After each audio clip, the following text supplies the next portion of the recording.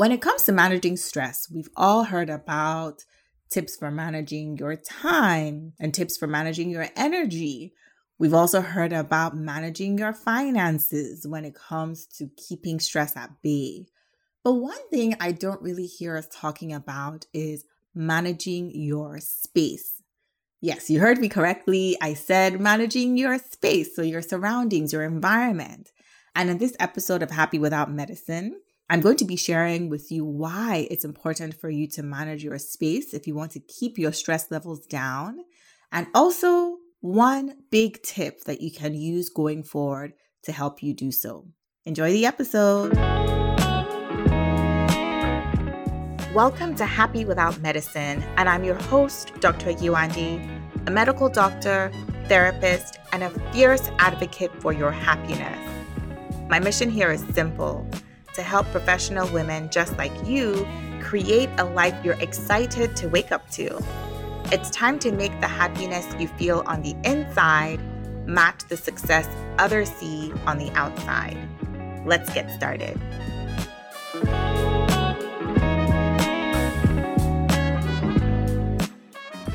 Hi, it's Dr. Yewande here. Welcome to another episode of Happy Without Medicine. And I'm sure we can all agree that when it comes to managing stress, things like the physical effort of watching what you eat, exercising, sleep, staying hydrated, watching the information that comes into your mind, what you expose yourself to, all of those things are tips that we've heard over and over again. Speaking to a therapist, going for a massage, self-care, all of those things are really important. We've talked about managing your energy and making sure that you are doing relaxation techniques and spending time with loved ones, visiting friends, doing the things that you love. All of those things are super important when it comes to managing stress. But one thing I don't hear a lot of people talking about that I have personally found to be super important when it comes to my personal stress management is managing your space. What does your physical environment look like? What does it feel like? And so today I'm going to be sharing with you why it's so important to consider space management when it comes to managing stress. And I'm going to be so bold to say that if your space isn't managed properly, you can try to do everything else, but it's going to be very, very difficult for you to optimize your sleep and optimize your nutrition and optimize your exercise and all of those things, even your finances, if your physical environment isn't set up to support you on all of that. So the first reason why it's so important for us to learn how to manage our space and be on top of that is our brains, the source of the thoughts that drive our stress. Our brains really much prefer to have open space and to see and experience open space.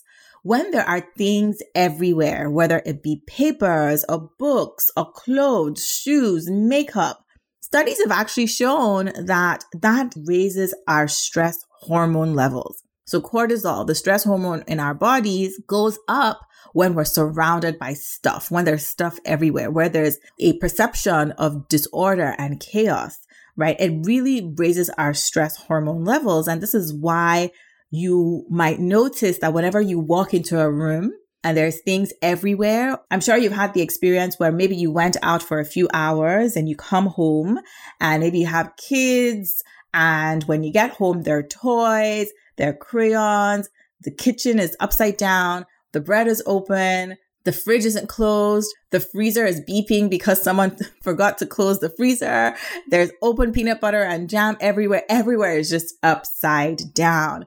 And you walk in, maybe you just had a nice massage, and all of a sudden the effects of the massage has disappeared because now that relaxation is being replaced with anger and frustration and tension, and you start to feel your heart racing and you're really trying hard not to scream at anybody. Anybody been there? When you walk into a place where there's so much clutter and there's perceived chaos, it raises our stress hormones. And when our stress hormones go up, Our physiology changes such that your heart starts to race. Your body actually goes into fight or flight mode, causing you to feel stressed and overwhelmed and angry. Sometimes what happens is that to prevent our brains from going overwhelmed, we shut down. And what happens is that we start to ignore the clutter. So instead of paying attention to it, we filter it out. We ignore it. And this is why you might know people who can walk back and forth a bunch of toys on the floor and not even pick them up because their brains have literally filtered out the clutter altogether. So my first point is that our brains love to have open space, and anything that is perceived as chaos actually causes us to feel overwhelmed because it triggers the stress hormone, which then triggers emotions of anger and frustration. Now, the second reason why managing our space is so important when it comes to stress is that when your space is managed properly, it allows you to set yourself up to create habits and systems and processes because you know where everything is. When it's time to make dinner, you know where your utensils are. When it is time to exercise, you know where your clothes and your shoes and your equipment are. When it's time to leave the house, you know where everybody's hats and gloves and keys are. It's almost like you can operate somewhat on autopilot as you put things away, as you pull things out. You're not spending extra energy trying to find things and figure out where things are. So for example, today, actually just this morning, I was taking my kids to school. I was dropping them off, and we have a box in the living room where their shoes go, and then another box in the living room where their hats, their gloves, and their jackets go. So this morning, after I had given them their breakfast, I was getting ready and I told them, wear your jackets, wear your hats, wear your neck warmers, and then we'll go. And I deliberately like to put things where they can reach because it minimizes my involvement. So for example, their cups, their plates, their cutlery is all in lower drawers so that they can reach them and they can put them back as we're offloading the dishwasher. I don't have to be involved. When they need water, they can reach the cups. When they need straws, they know where the straws are. Things are not out of reach for them. So for their jackets, for example, I put them in a box in the living room because if I were to take them to our hallway closet, I would have to be the one to go and get it down for them and help them out when it's time to get dressed. Whereas there's other things I could be doing with that time. So I leave it in the living room in a box. So it's contained, it's neat. They know exactly where everything is when it's time to get ready for school in the morning or to go out of the house for that matter. So as we were getting ready, my son said he can't find his hat and he can't find his neck warmer. And so I came down, I looked in the box. I was like, there's nowhere else really that this hat and these gloves could be. He probably left it in school. He probably didn't bring it home from school yesterday when my husband went to pick them up. And sure enough, I didn't have to spend too much time looking. Is it in the room? Is it in the drawer? Is it under the bed? Is it in the washroom? Is it in the kitchen? Is it in the basement? No, because we have a system. Things are on autopilot. When they come home, they bring their jackets up. They put their hats, their neck warmers, their jackets in one box and their shoes in another box. So this morning, I wasn't stressed because I was like, if it's not in the box, it's either in the car. If it's not in the car, it's probably at school. And sure enough, it was at school in his cubby. So I give you that example to show that when things have a place and when you manage your space, it makes it so much easier to automate your systems at home. It makes it so much easier to create new habits.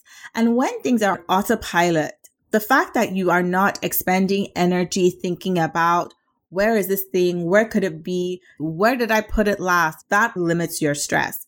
The more that you can put things on autopilot, the more that you can automate systems in your house, the less involved you have to be, the less stress you're going to put on yourself. And this is something that I've found to be so true in my life, in my home, and in my household.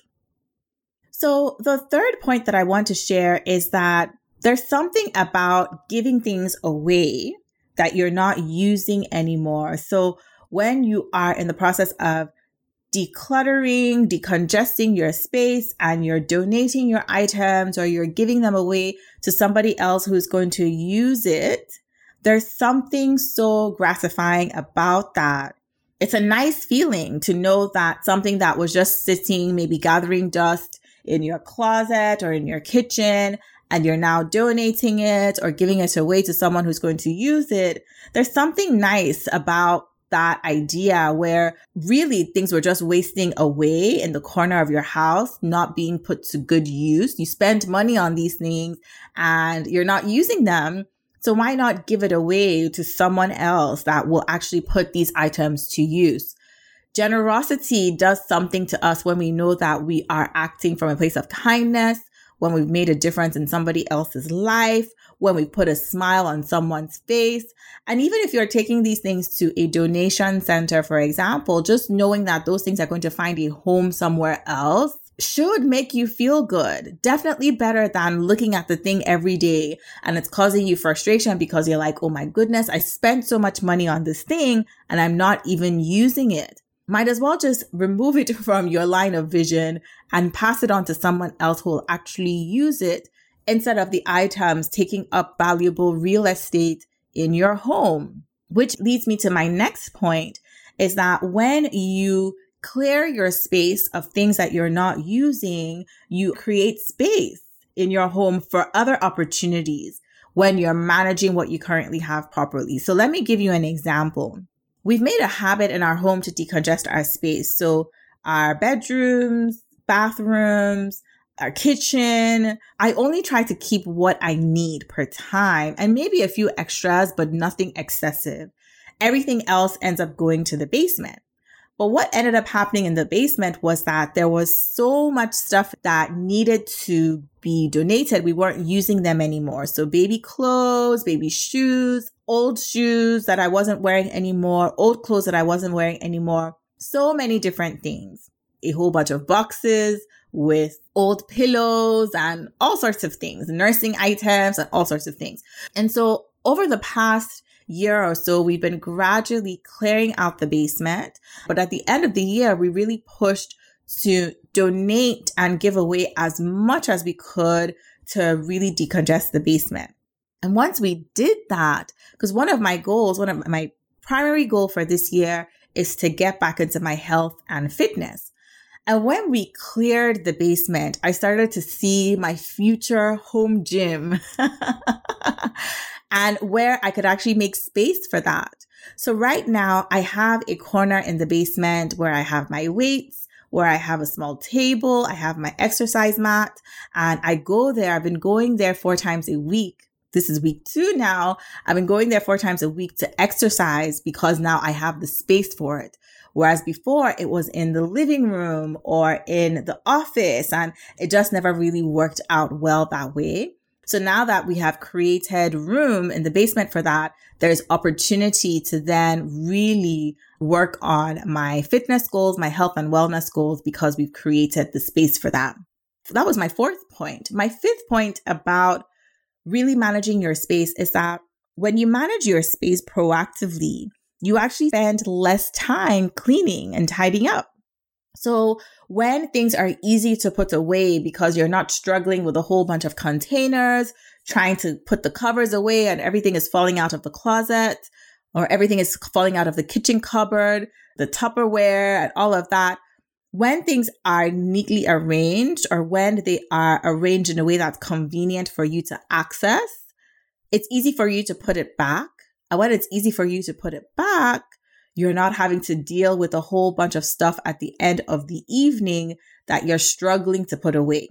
Yeah, when you make things easy to put away, it really cuts back on your tidying time. When you have toys, for example, when every toy has a location, whether it's in a bin or a toy box, if it's easy to put away, it really cuts down the time, the tidying up time that's required at the end of the day when the kids are done playing with it. And they can even do it themselves because once again, it's easy. When there isn't too much stuff on your countertops, your kitchen countertops, for example, it makes it really easy to wipe down at the end of the day, a couple of seconds and you're done. So when you manage your space in a way that makes it easy for you to pick things up and easy for you to put things away, and there's more open space, you're spending less time on a Saturday morning. You're not then trying to do everything in the span of 6 hours. You're cleaning up as you go and you're tidying up as you go, and you don't have an overwhelming amount of stuff that needs to be put away because you've managed your stress appropriately. Okay? And so these are the things that I really wanted to share with you today. I want you to think about this solution, and this is a solution that I have found to work for me over the years, which is making decongesting and decluttering a habitual part of your routine. You might want to decide that, okay, today I'm going to pick the hallway closet and I'm going to remove all the old makeup and all the old shampoos and all the old items, broken appliances, whatever that might be. I'm going to get rid of that, either donate them or throw them away because they're just taking up valuable real estate in our home. Or maybe it's your pots and pans. Maybe there is one pot that you only use for Christmas or Thanksgiving. Put that in the basement. That doesn't need to be taking up valuable real estate in your kitchen. You can put it in the basement, and when you need it, then you bring it out, or put it in the storage. Whenever you need it, then you bring it out. Really start to think practically, what do I need in this space? And is everything else just excess? And if it's excess, consider putting it away or donating it. And if you're like, well, I'm not really sure whether I want to throw this out or if I want to donate it, you might want to have a box that you label just in case, right? Just in case I need this, that's your just in case box. And you still move that just in case box out of sight into the basement, for example. That's where it was for us. And if after a year passes, you're not needing any of those things in that just in case box, then give it all away. Give it all away because, again, it's taking up valuable real estate in your home. And it's preventing you from expanding the real estate in your home to be used for other opportunities, like for me, working out. Because yes, say you have a rolling pin that you're like, one day I'm going to start baking, and you put it in the just in case box. A whole year goes by. Please donate the pin, give it away, give the rolling pin away, because let's just accept that baking is not in your near future. And even if it is, just spend another $5 buying the rolling pin instead of it causing you frustration. Every time you look at it, you feel guilty, you feel bad about yourself. You ask yourself, why can't you get things together? This hobby it's just a reminder. It's just another reminder of the things that you haven't yet done. And so I really hope you found this episode helpful. I hope it's given you some ideas on how you can start managing your space in order to manage stress. And to end this episode with a quote, this quote says, you cannot organize clutter. You cannot organize clutter. And so if one of your goals this year is to get organized in your office and your home, remember that the first step is to decongest and to declutter, and then you can take things from there. Until next time, remember, I am here fiercely advocating for your happiness. Bye. Thank you for joining me, Dr. Yewande, on the Happy Without Medicine podcast this week. If you enjoyed this episode, I would so appreciate it if you could give it a review on Apple Podcast, because it helps Happy Without Medicine pop up when other women are searching for ways to find their happiness again. And visit happywithoutmedicine.com to view the complete show notes and other resources mentioned in today's episode. I'll catch you next time.